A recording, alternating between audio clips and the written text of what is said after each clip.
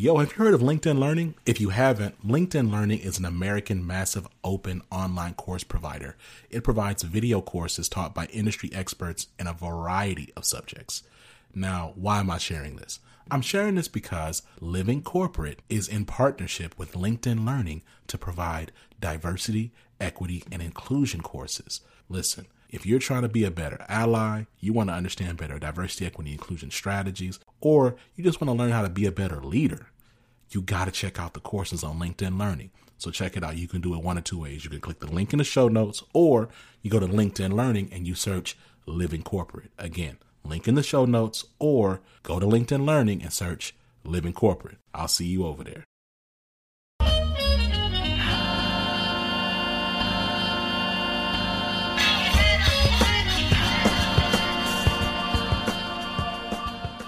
Hello and welcome to a special edition of the new group chat, Radical Change with Vonda Page.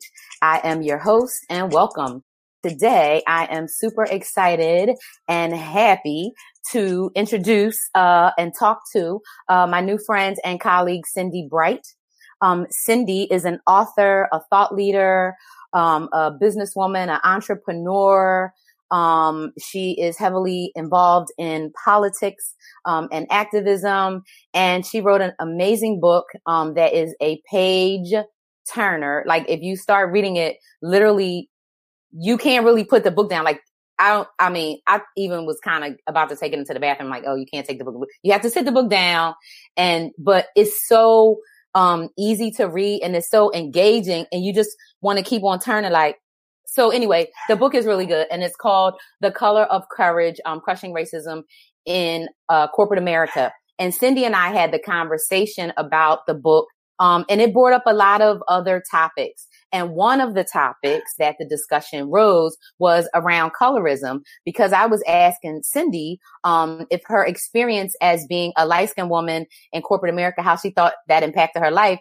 And then it kind of got deeper in that. And I realized like, I'm just finding out that I'm light skinned because I never knew that I was, because my family was, very, dysfunctional and a little, they had their own stuff going on, but because they were a bunch of light skinned, very, very light skinned people, they made me believe that I was dark skinned. And so I just believed it. And I guess it was part of my conditioning such that I never really, thought about it or whatever. And then when I started, having conversations about it, it brought it up.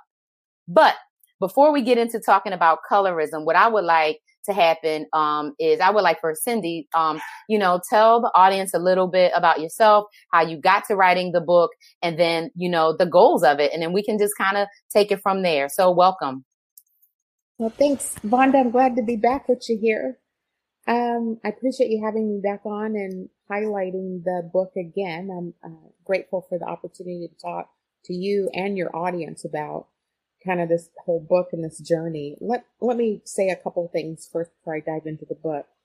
One is that I do host a weekly radio show that is Heartbeat Radio that is aired here in I'm in the Seattle area. It's aired live on Wednesday nights at 7. And so we get into some stuff on that show. We do get into a lot of political and a lot of business. I have been aiming to dismantle this ecosystem that is destroying brown and black people. And so corporate America is the primary culprit of the destruction of brown and black people.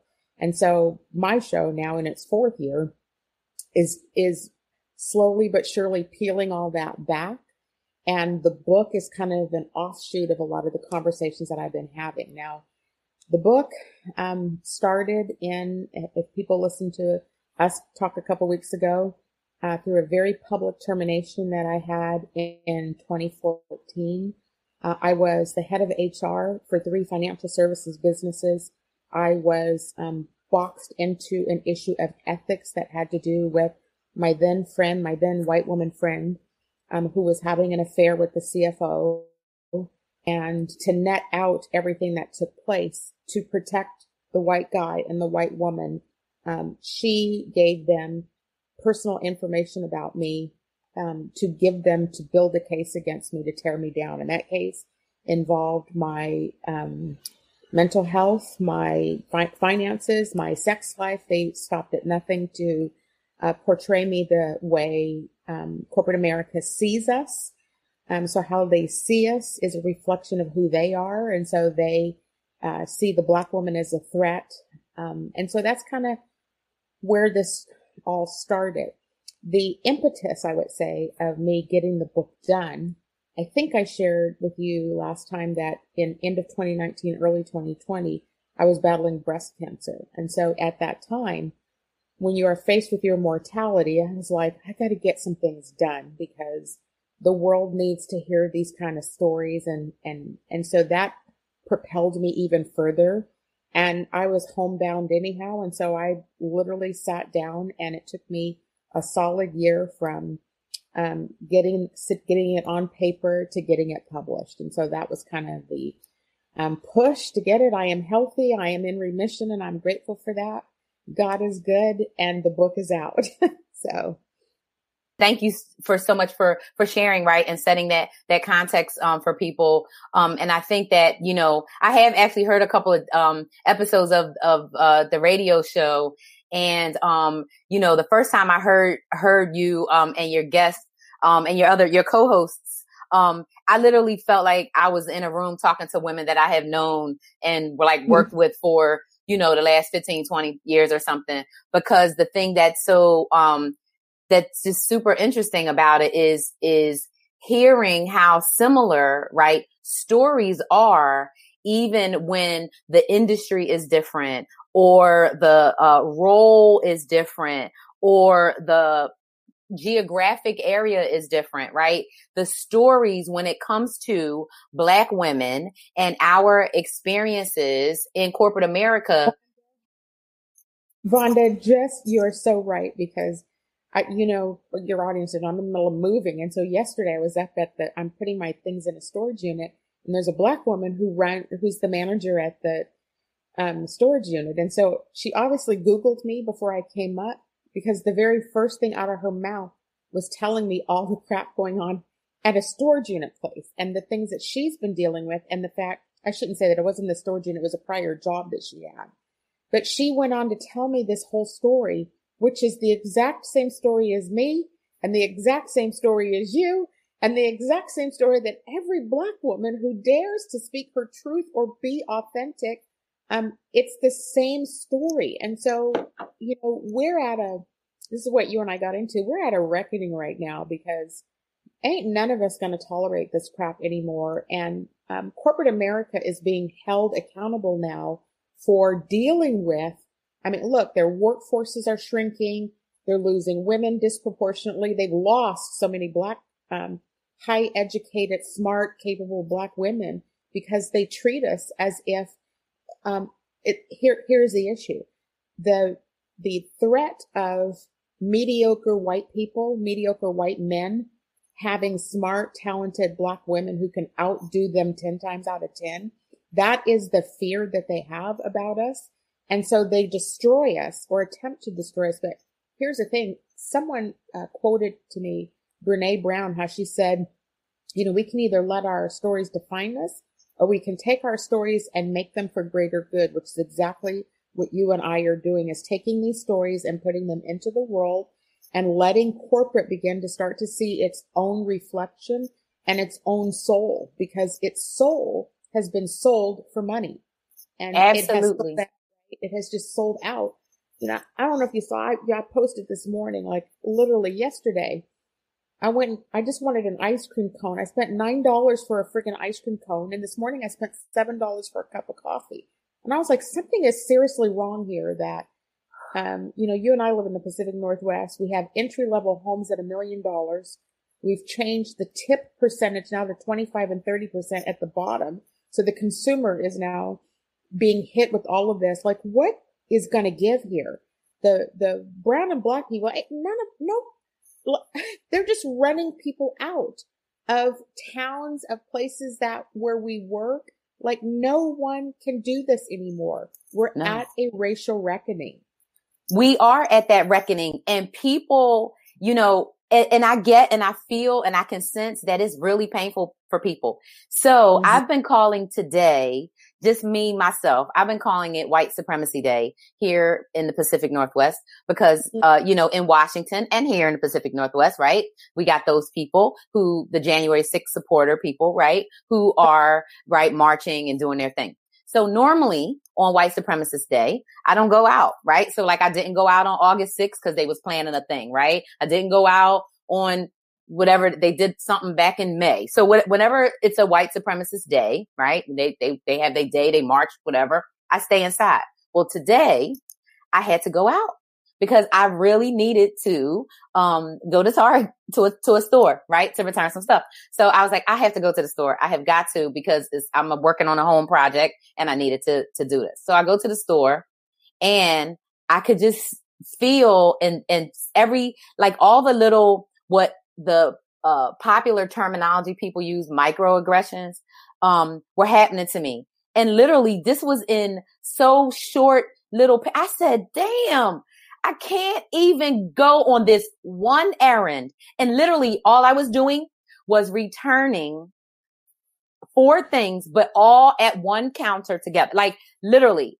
And I had somebody walk in front of me, like just whatever. I had another person, I was asking a lady, she was in front when I was trying to park and I was, saying, hey, are you going in there or whatever? And she was like all, crazy, just like little tiny things. Right. And then I go to look at something. I'm in the aisle and you know how, you can't, in some store aisles, you can't really get 2 full carts or 2 shoulder to shoulders. Right. And most of the time, what do? People move a little, right? To just give the other person room or whatever.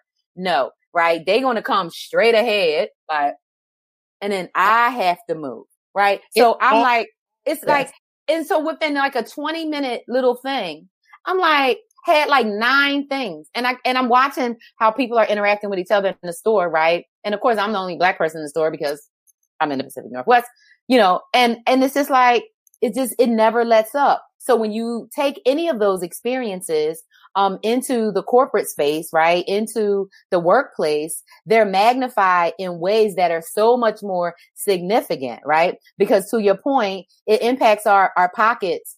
It impacts our mental health, our psychological health, our emotional health, and all of those things impact our ability to take care of ourselves, our family, and our community. Let's break down something you just said, because I think what people don't understand when you talk about the folks that walk in front of us in stores like that, to all Black people this happens to, is as if we are invisible. But what that looks in corporate America is the woman who's going to speak over the top of you and or silence you as you get ready to say something and or take credit for something she knows you've already done.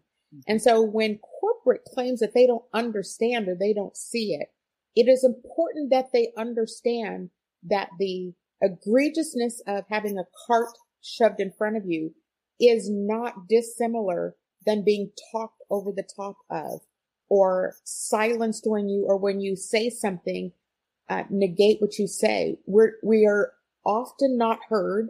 We are often just the only Black, brown, gray, or beige, whatever person in the room. And they want to act as if they recognize us, but their dominant behavior is to dismiss us.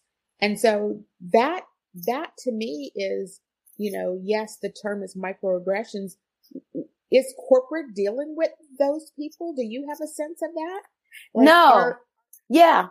So what I find is interesting is, and one of the things, and I talked about it this morning, a little bit, one of the things I think is super key is accountability, right? And how people who may think of themselves as powerless, right? Because they don't have a big title or a big, 7-figure, income or whatever, think, oh, I don't really have power or whatever. But the thing, to your point, is, right, we know that corporate America, the media, politicians, we know, everyone knows, right? Mm-hmm. We know that the facts have been irrefutable and undisputed for decades, right? Because they've been doing research on it. And every year, right, September and October, it's a bunch of surveys and things that come out, right? A bunch come out again in the spring, right? That point to the same data, right? That these things are happening, this is the impact, right, that this has on not only Black and brown people and women, but on the industry. I read an article. I printed it out. I printed it out, from, last week, from Reuters. Okay. Racial inequities cost the U.S. economy trillions. We know this. No, exactly. So that's my point. They have known this for 20 plus years. Let's break Reuters down further, and let's talk about Forbes, and let's talk about McKinsey. These are all the consultants, heavily white boy led, heavily white people. Let me just say, me being a head of HR, you know how many invoices I signed from these folks? And they're all white, and they got paid. They still continue to rake in millions of dollars on the pain and the realities of that article and more. Exactly. I have not said. And then you and I are out here now on our own, running businesses, trying to make money, losing business to white folks in racial equity spaces because the corporations only want to recognize gender so that they can continue to keep the white women at the top. Yep. So these folks who are writing these articles, it's, the burr under my saddle. There's two things in my book I call out. One is Robin DiAngelo for, look, I just read this week. I'm not trying to hate on folks for making money, but if she's at $1.5 million a year, you and I should be at least double that right now for what our knowledge base is. Absolutely. And so when you see that happening, corporate America should pause before they sign contracts with these white folks. Corporate America should pause before they publish articles on Reuters and say, let's talk, start engaging the right people in this dialogue instead of continuing to perpetuate white wealth and diminishing generational wealth for brown and Black people. So is Reuters serious? No. I stopped all the subscriptions. I'm not subscribing to all these. They're making their money telling my freaking story and won't pay me. That's exactly right. And so, right. And my point, and that adds to the point so much, right? Because it's like, here we go again. Here's another article. So it's not like they don't know, right? So it's not like, if a Black woman or a brown woman, or, a queer person of color or whatever speaks up and says whatever. And it really doesn't matter, Cindi, the forum or the industry or the role or how it's done, right? What it's about is, I was thinking about this today because one of the things I'm doing with the Interracial Sisterhood Coalition for myself is I'm really trying to get deeper into understanding white people from a psychological standpoint, right? Because I've been in predominantly white spaces only for 32-ish years, right? So not like my whole life, right? Like my daughter has, right? Because my first 22 years, I was around my family. My family is 95% Black, right? So I was all basically around my family, even though I went to college in predominantly, white university and all that kind of stuff. So I'm very now interested in trying to understand the psyche and understanding the cognitive dissonance that allows you. Learning can you share, Vonda? What learnings can you share? I don't even know if it's a learning. This is what I'll call my philosophy, right? This is the Vonda philosophy. Something is making me believe that as a white man, that there is such a level of an inferiority complex coupled with a self-hatred because of the atrocities that your ancestors committed and the way all of that plays out in your body and your DNA.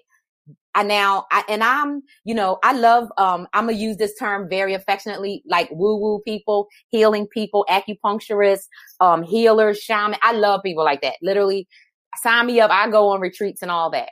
And so one of the things that I've learned over, I would say the last 4 years, 6 years that I've been, more intuitive and paying attention to stuff is how we carry stuff. Mm-hmm. And it's not really until we can accept the fact that we carry stuff that we can start to like let it go. So for me personally, right, and I've shared with different people, I was abused as a child. And it's interesting because my household, if you would have looked on the outside, you would have thought everything was fine. And maybe half of all abusive households look fine on the outside. I don't really know, right? Because all you know is what you see, right? And if you're not in the house with a child or a wife or a person, you don't know. So I always think of it as, you know, I am, because of my background, I stay kind of like in this perpetual learning and interest and trying to figure people out and trying to discover. And something is really, making me think when I went through my, you know, like, different healing practices and stuff, right? And the different healers were talking about how you carry that in your body. So not only do you carry stuff that happened to you, right? Like a person who has had abuse and trauma, but things you do. So if you commit atrocities, right? Genocide, rape, you know, enslavement, whatever, it's no way that you're going to be able to just live your whole life and just be like fine, right? Without reckoning, to your point, right? Reckoning with some of that in some kind of way, even if it's just, you know, maybe me personally, right? I wasn't involved, right? If I'm a white person and I'm feeling those issues. Do you think I'm in radio host mode right now too, listening to you. Do you think that they, actually have a conscience about that? No. And I think they don't. And I think the reason is because I think there's some sort of blockage between like, you know, all of the things that are part of who we become, right? Our DNA, our lived experiences of people, right? Who raise us, the church we grew up in, the school, all of that stuff. But I think that there's so much inferiority and so much other stuff, but it's unrecognized. I don't think they recognize it because go ahead. I don't know. I mean, I'm not disagreeing. I don't know that, but there's so much, the relationship that white people have with money is so, it's so dominant and destructive that I almost think that they don't understand the behaviors that have been bred into them to kill at all costs, to destroy other people's lives. The growing number of people, and in corporate America, because the double-edged sword that the C-suite has, we just focus on them for a minute, is because they have to please shareholders. That's right. And so shareholder profitability means that for them to continue to keep, here comes my HR stuff, for them to continue to keep profitability high, their highest cost, their highest line item where overhead is spent is on people. That's and right. So the very first people every year at the end of the year, my book talks some about this, every year at the end of the year, as an HR person, I took the organization through calibration processes. Those processes remove the bottom 10%-ish of people to protect that kind of overhead money. And the people who typically fall into that pool are the brown and black people. And so they aren't conscious, or let me say that different. They are conscious of what they're doing, but they can't care because their bonuses are tied to that profitability line and what the return, their EBITDA and all the formula that they use to calculate bonus pools. I have not seen ever a white person give up money for other people. Brown and black people are not worshiping money that way and are out serving communities. So our psyche around money is different than their breeding about money at all costs. I mean, that makes sense. That makes sense. I mean, on so many levels, right? So first from the standpoint of, that corrupt version of capitalism, right?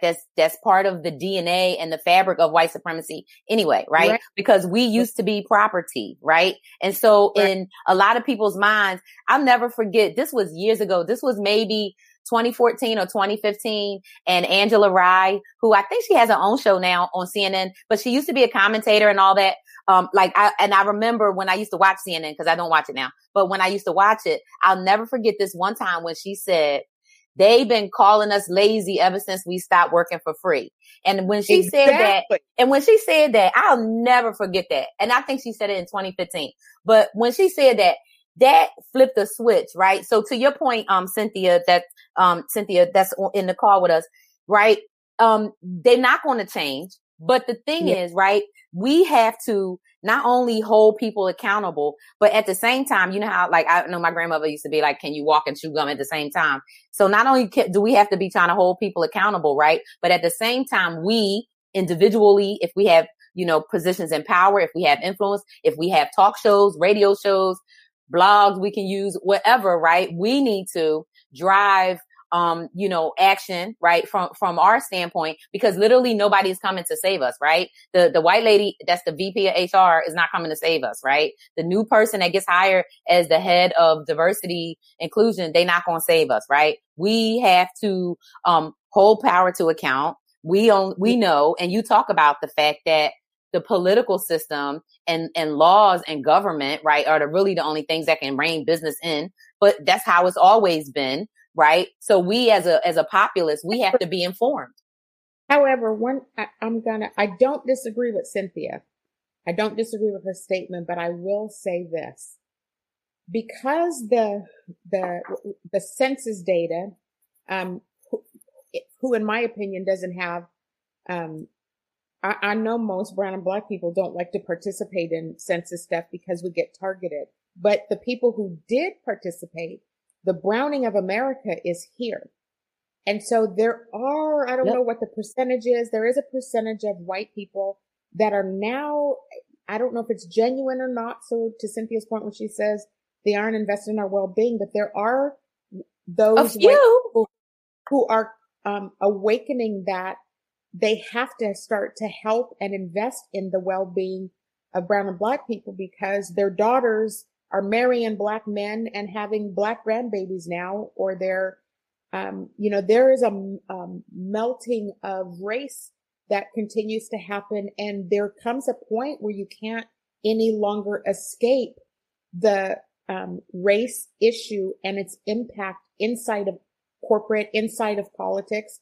You can't ignore it. And the trend is moving up. The trend in politics, even from here, watching how many black women got into office this last election cycle. I'm on a board that propels black women into elected office. Like, we just have to continue to push and help systems because once we have enough power to turn the ship, then we got to dig into the colorism thing, which is what you and I started on last week. Because once the black people start to obtain power, are we actually going to help our other sisters and brothers attain it too? Yeah. So, because if we don't get aligned in this and start moving this ship for the next generations and tackling these type of issues to help propel the brown and black race, or we're in trouble if we don't start to shift this. So agree.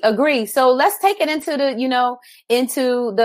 back into the boardroom, back into the company, right? So I think we all have, well, at least probably I would say anybody over 35 who's worked in corporate America, right, has familiarity with, the structures, and depending on how large the corporation is, right, you may have one brown or black person, one brown or black woman or man, that gets to a certain level. But when they get to those levels, what happens, right? Because there's all these, once again, studies and surveys, right, that they all do, Lean, McKinsey, all of them, right, that says, at this level, it's all kind of even, half men, half women, everything kind of looks like sort of like the population, depending on the type of organization.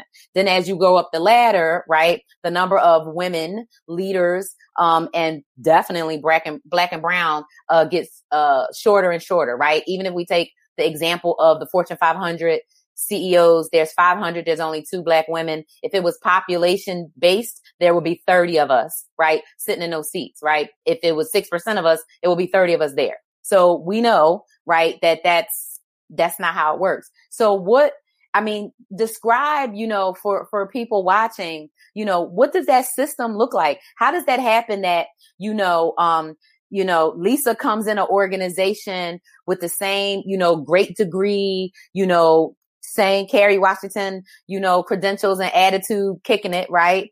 And she goes up and goes up and goes up. How come nobody else ever goes up? And you maybe like only one Lisa, and one, Jerome up there. I can give some perspective. I would love it. Cause this is, so in the, 1994-ish to 2004, so for 10 years, I worked, for a forest products, a very large global company at the time. And my senior vice president was a Black man, the only Black man that was in the C-suite. And so that was how many years ago? 17 years ago now, right? So that many years ago, I would be having these kind of conversations with him about our organization because we had very few Black people or, people of color moving up. And on the surface, he was a champion for it and was very happy to have somebody fiery like me running the people part of his organization. However, he, at the time I was very critical of him because I just thought he should be doing more for, we had a lot, this was actually a government affairs organization and we had, we had actually promoted a Black man to run the Washington DC office. And as soon as we put that Black man in charge, all the normal tearing down started to happen. And what was happening with him is the Black man wasn't stepping up the way we needed him to. So I became his like one-on-one coach to try to help him be successful and navigate all the white tearing down of what was going on. And so what began to happen in that organization, again, 17 years ago, is you have one or two, or maybe the HR person, 3 Black people in an organization of, 1,000 people. The ability to affect and move it is very paralyzing. And so, in hindsight now, at the time, I was like in that CEO or that vice president's face saying, oh, but he kept saying, he gave me this advice. I'll never forget it because I actually use it now. And he said, Cindi, he goes, I'm going to give you 3 silver bullets a year. And he said, those silver bullets stand for an issue, a person, or a cause that you need me to fight for.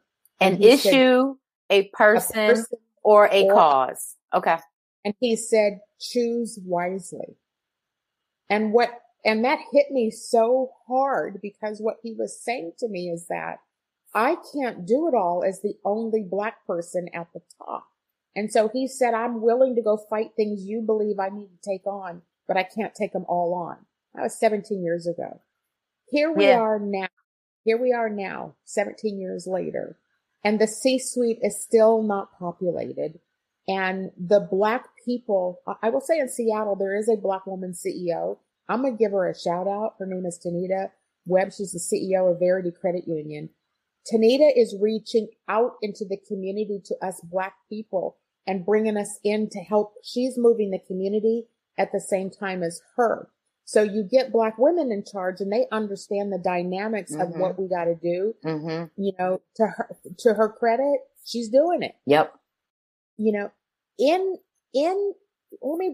Let me take another 2 minutes here to explain another thing about succession planning. Because I sat in a ton, and I'll tell you a story about one. This one is when I was at Safeco Insurance. I was assistant vice president of HR at Safeco. At the time, we had a woman CEO.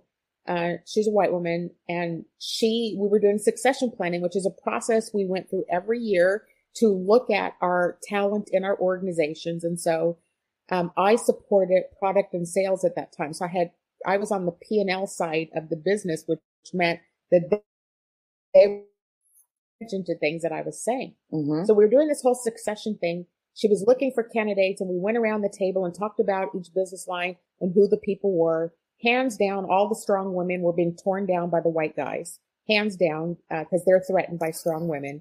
But then when I started bringing up, and I'll never forget, I brought up this one woman who wasn't in my organization, but she worked in the law department. And so I brought her name up and I asked my counterpart who supported law, what do you think about her? Why is she not on the list? And the CEO looked over at me and said, who is she, Cindi? And I said, she's a Harvard law graduate. She has da da da da da da da da. And so the CEO says, how do you know her? And I said, because there's 5 Black people in the company. We all know each other. So it's my responsibility to know who the Black people are because I'm an HR person here. After that, the CEO immediately jumped on going to try to help this Black woman. But because the white people, including my boss, the head of HR, he felt embarrassed instead of happy that I was helping move this along. So after the meeting, I get called into his office and he literally said, who in the hell do you think you are? Do you think you're in charge of diversity at this company? And I said to him, no, you are. And so from that moment on, my performance reviews started to go down because he wasn't doing his job. The CEO saw that I did. And from that point on, so this is what goes on.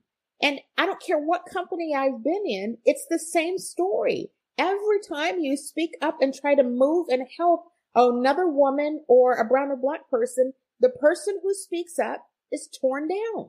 So let me ask this question. Why do you think the companies who are, who have like programs and, chief diversity officers and companies like that, right?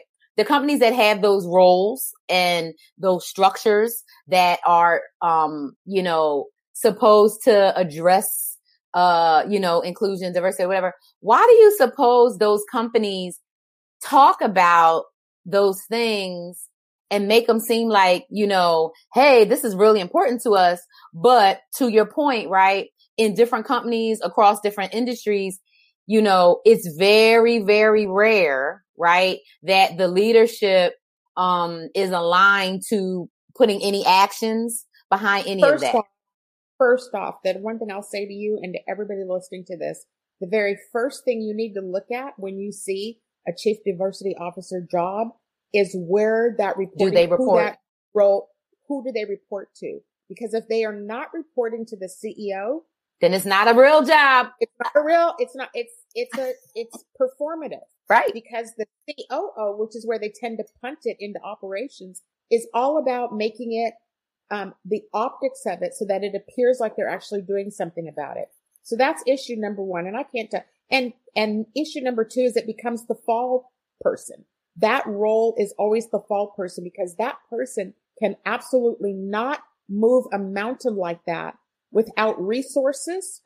Those jobs are always under resourced. They never have staff. They have very little budget. Even to this day, when people call me to come in and speak, and my first question is, do you have budget to pay me? They squander because they're still not resourcing these diversity people to pay for help. So it's performative at best in many companies.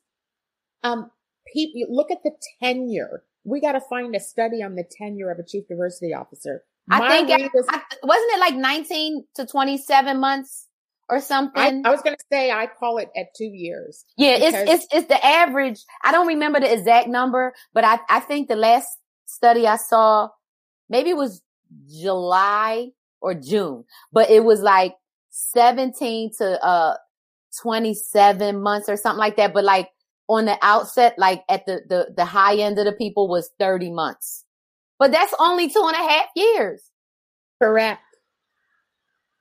And many of the chief diversity officers report into the head of HR. Mm-hmm. Head of HR is a nightmare. Wait till you read my book to your audience about HR. I'm calling for the dismantling of it. If it reports into HR, it is doomed to fail. Abolish HR. Abolish HR. Like it will not outlive the power hungry white women that are in charge of HR, and the white guys that they make in charge of HR will do everything to keep his bonus intact. But then right after bonus payouts happen, I would put money on it hands down, I've seen in March and April is when many of the chief diversity officer jobs go. Because once those guys get their cash, they out. cut these folks out. And so then they start all over again. And then they say, oh, well, this person didn't, they didn't do this. No, the issue is a chief diversity officer should have as much power as the CFO and the COO. Absolutely. Exactly. Around people. Agree 100%. And to me, right, that people officer should be the chief diversity officer, right? Because people come in all shades, sizes, ages, colors, heights, weights, whatever. So so that's like, and so what'll be interesting, to see is, if, there starts to be any, momentum or push, right, from, I don't know where it would come from, internally or whatever, but, or some shift, for somebody to say, hey, for those companies that are really serious about it, this is what it really should be, so they need somebody like Reuters to tell them that, I guess, right? Or whoever they're going to listen to, but, so Rob D'Angelo, they can call her in, pay her $15,000 for an hour and a half to go tell her the same things my experience would tell them. They just don't want to hear it or pay for it from us. Yeah. Yeah. Because we're not supposed to have anything, right? They don't see us as leaders. They don't see us as effective. They don't see us as worthy of that kind of earning power. It is so crazy how they've been conditioned to believe that we are the help, and the people who are less educated, less smart, less work ethic, less ability to understand different people, they find those folks more adequate to hire because it's safe, because they're not going to challenge them. And how often do you see white women stand up to the patriarchy? Never. I ain't never seen it. I mean, you've seen a few drips and drabs, our last presidential, candidate, she tried, but we knew that wasn't going to work because they've been hating her for 40 something years. That's a whole nother conversation. But, to Erica's point, right, that we have to create our own. And that is happening, right? Because all kinds of people are leaving the workforce, right? All kinds of Black and brown women, are starting their own, companies, right? I started my own company last year. You started yours. Other people are starting theirs, because we know, that we can affect change in our spaces, right?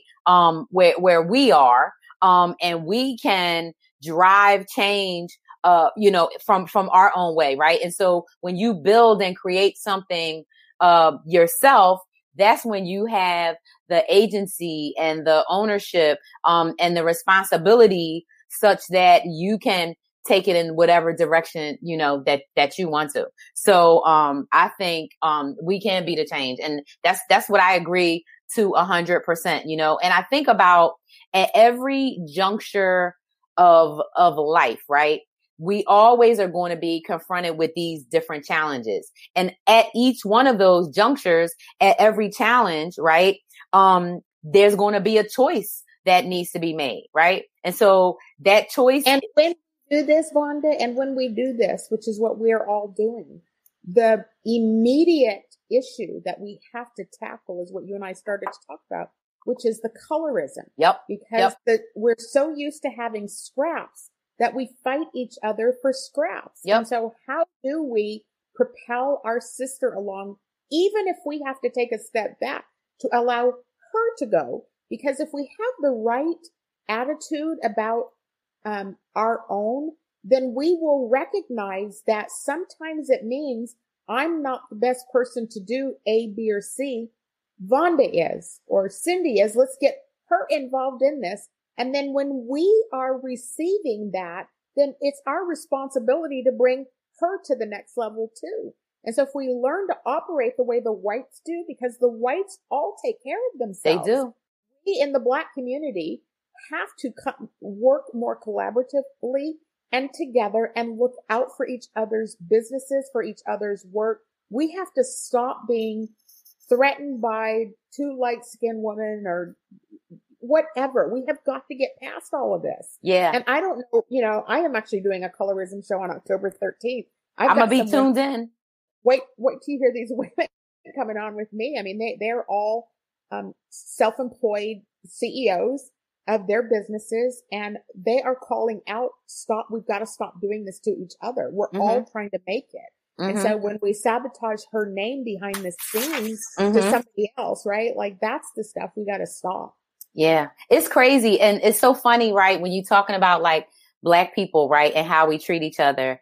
I had this week, I told Karen, our friend Karen Fleshman, I literally had 4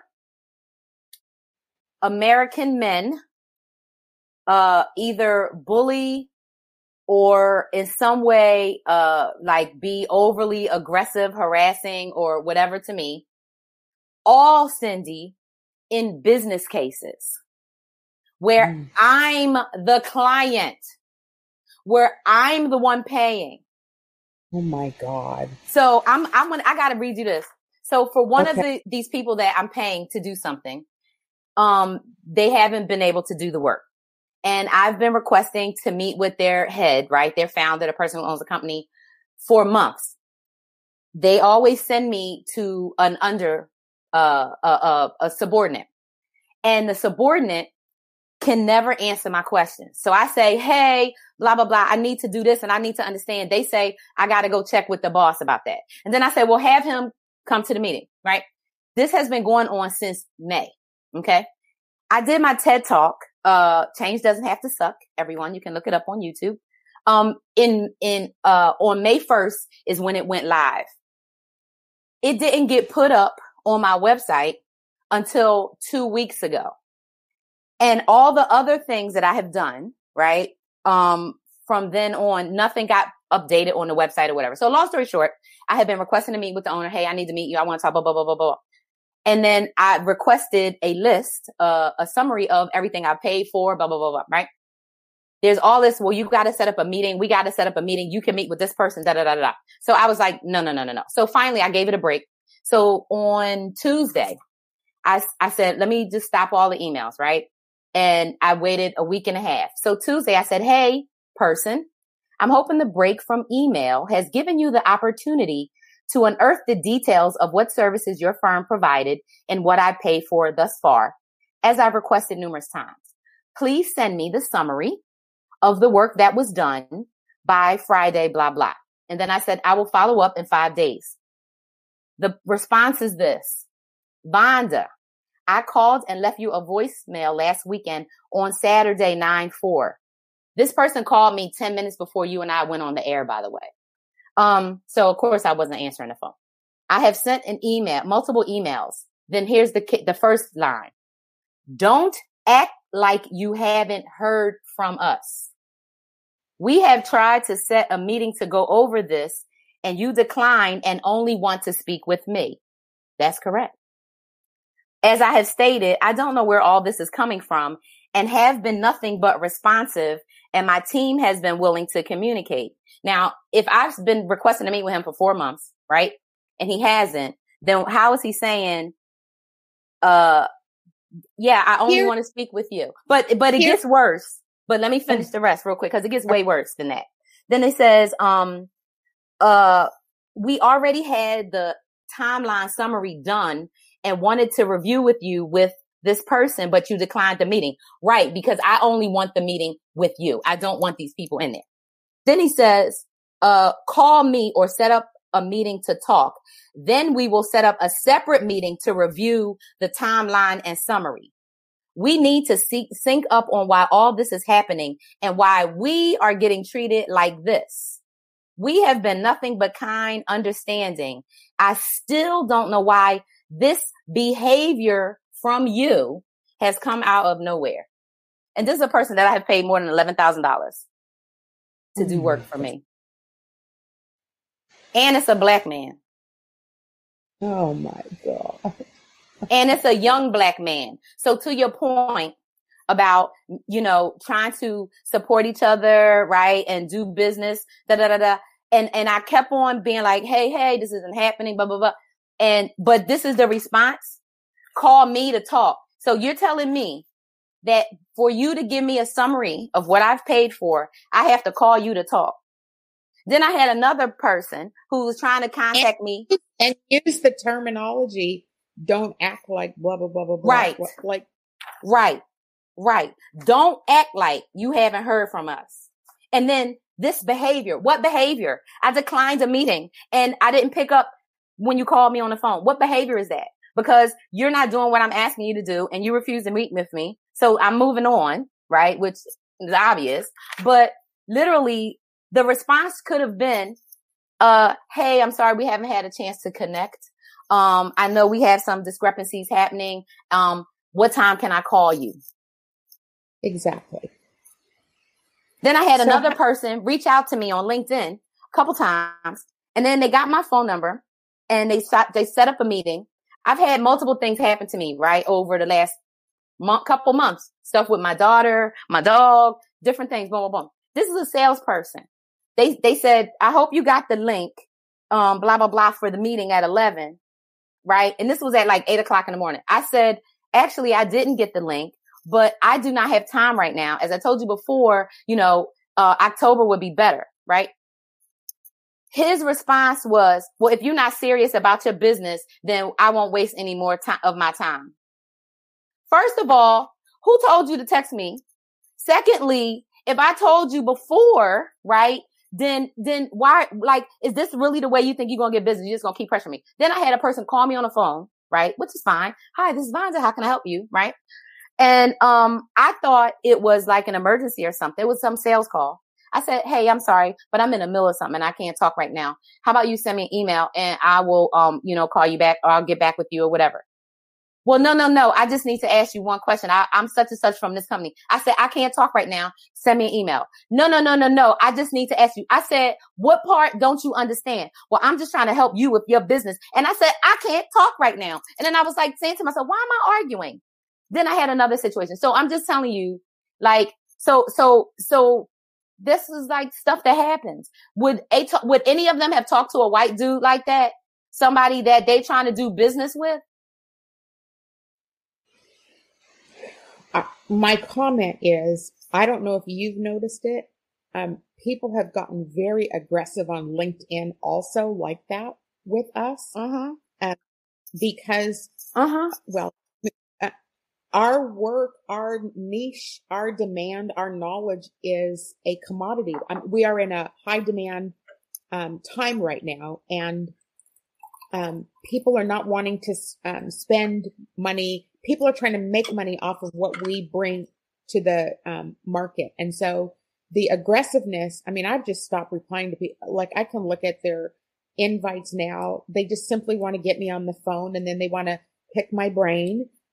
Which is their translation of free consulting work to help their businesses, all of that stuff. So it's a little different than what you're saying, but the net of it is that the aggressiveness over dealing with women like us has just been kind of off the charts. I mean, I've kind of stopped responding to a lot of this stuff too, because I just don't have the ability to do it. And the people that, when I do push back and say, I have a fee for, I'm willing to hop on with you for an hour, but I have a fee to pay for my time, they disappear. So it's just, we're just at that point, I think, Wanda, that navigating how we become successful in this time where there's so much disconnect and disrespect for who we are as Black women. It's just kind of unbelievable right now. And I don't even know what to say about that coming from a brother, right? Like, if anybody should have any respect for what Black women go through, it should be Black men. They should understand we're out in these streets fighting for them too. And if a person pays for services, right, and says, hey, can I get an itemized summary? And it's this year. It's not like I'm asking for, I remember when I moved to Oregon, right, and I had to get some dental work, and my dentist the dentist in Oregon needed me to get the records from Delaware. And he said, well, how old is that thing you had? And I was like, I don't know. Right. So it's not like I'm asking for records from 10 years ago. Hey, do you got that old x-ray from that implant from, 2004? Right. I'm asking for a summary of the money I've paid you, and it's over $10,000. Why can't you tell me why can't you give me that? And why do I have to have a conversation? So the fact that you won't acknowledge, right, that you're wrong. You're wrong for never responding. You're wrong for never doing the work that you set out to do. You know, you're wrong for a whole bunch of things, which I had then, I had put a whole list together, and I was willing to have the meeting to say, these are all the ways that things aren't happening, but I wasn't going to have the meeting with the person's team because it's not their fault, right? Because when a company doesn't produce, it's the leader's fault, right? When a team doesn't produce, it's the leader's fault. It's not the individual people doing the work. And so that was a whole nother part of it. That's why I didn't want to keep having these conversations, because none of the people on the team, right, could speak for the boss or could answer for the boss, right? So one of the strategies I'm using, Cindi, to not have to deal with that again is my executive assistants, my VAs, they're going to be handling all the correspondences, and only the serious ones are going to come to me, right? And because we don't have time for that. And to your point, you would think, right, especially a Black person, would be, more professional and just basically respectful. But it's helped me, right? Because for me, I'm like, I take everything and I learn, right? So like Nelson Mandela said, if I don't win, I learn. So I learn, right? And I'll get to deduct that. There's a business expense that didn't turn into nothing, right? Whatever. But what is important to kind of circle back to all of it, right, is that people like you and me, right, we come together and we support each other, right? And we help other women, right, and other people who are definitely on the same tip, right, that's on the same train, that's going in the same direction, that's in this coalition of co-conspirators to make things better, right, to not keep on sitting around and complaining about it, right? So, and whether we stay in corporate, settings, and do things on the side in our lives, whether it's career or volunteerism or whatever it is, right? We still need to take those steps, right, and make those actions. But it's really, I think, coming together, right, and networking with people that are trying to do something that you believe in and you support, right? So as much as I love politics, because of my demeanor and the way I am, I have stayed away from like getting in it and talking about it, because I'm like, ready to be not kind and gentle, right, in how I talk about it. So I've always stayed away from it. So I would say though, Vonda, that's changing. People like AOC and we need more outspoken women in politics. Oh, I know, but y'all got them. I'm supporting you. I don't want to get into politics. I am a technologist. I am a CIO. I am a CEO, and that's my thing. So I am building platforms to change how digital equity is applied, how accessibility, works, and to really help, leaders understand how to drive and lead change. But I'm a person, I put my action, how they say my time and my talents, right, towards it, my action, my money towards supporting. So I want, you to kind of, close us out with just, when you think about, just the challenges, right, that we have, not only just as Black women, but, as a society in general, especially right now, right? What are some things that you can recommend kind of to close us out? And then I want you to tell everybody how to get in touch with you, how to find you on social media. Oh, and how to find your radio program also. Yeah, I would say a couple things, in terms of what we can do together. And I just think the net of it is that we have to support each other. And we all have our own lanes that we're in, that we're doing. And so we need to know who each other are. And my book has suggestions for how white people can actually help, which are to ask some questions. We can ask each the same type of questions. How can I amplify you? What can I do how do I remove that barrier for you? Like, what do you need me to do? Those sorts of things, I think, is what every woman, every Black woman should be doing for each other right now. I appreciate I'm putting my website in the chat. I'm at cindybright.com. On my website, you'll see the very first thing will pop up about my book. You can click in there. My book is on Amazon. It's called The Color of Courage. And it came pretty fast. I got it in July after we had first met. It came pretty fast. I was surprised. But yeah, my copy is all beat up. And I just want to make sure that we still agree that you'll give me a fresh copy signed. I mean, I'll pay for it, but I want a fresh one. Yeah. I do. I have hard copies for all my people. Hardcover books. I'm a hardcover addict. Yes, me too. And you can order the book anywhere online books are sold. So you can go on to, in fact, I encourage people, I'm not making a lot of money off of the profit on an Amazon book. They're taking most of the profit. Yep. You can order the books at Barnes and Nobles, and those sales from there actually count towards New York bestseller list. So I love, if people wanted to buy in bulk, have your companies buy the book. Wait till you read it. It's helpful. It's not a book about, it's not written through an academic's lens on, or a scholar. It's written through a live story, and it's got a lot of HR intel in there. My radio show is on Wednesday nights, at 7 p.m. I host it on Rainier Avenue Radio.world. It's live on Facebook and YouTube and Twitch, Wednesday night at 7 p.m. I'd love for you to tune in. I am doing a colorism show on October the 13th, so mark your calendar for that one. That one will be a hot one. So, Vonda, thank you for having me back on today. I know we're at the hour here, so I appreciate being able to come back on. Oh, absolutely. No, this was great. I appreciate it. I'm already signed up. I'm going to be listening. I'm going to be tuning in. I just want to thank you again for, sharing your time, sharing your story, having such a great conversation. I feel like me and you could talk all day. Literally, we could talk all day about so many things. So this is awesome. I look forward to seeing you soon. Everybody, thank you for tuning in. Thanks for watching.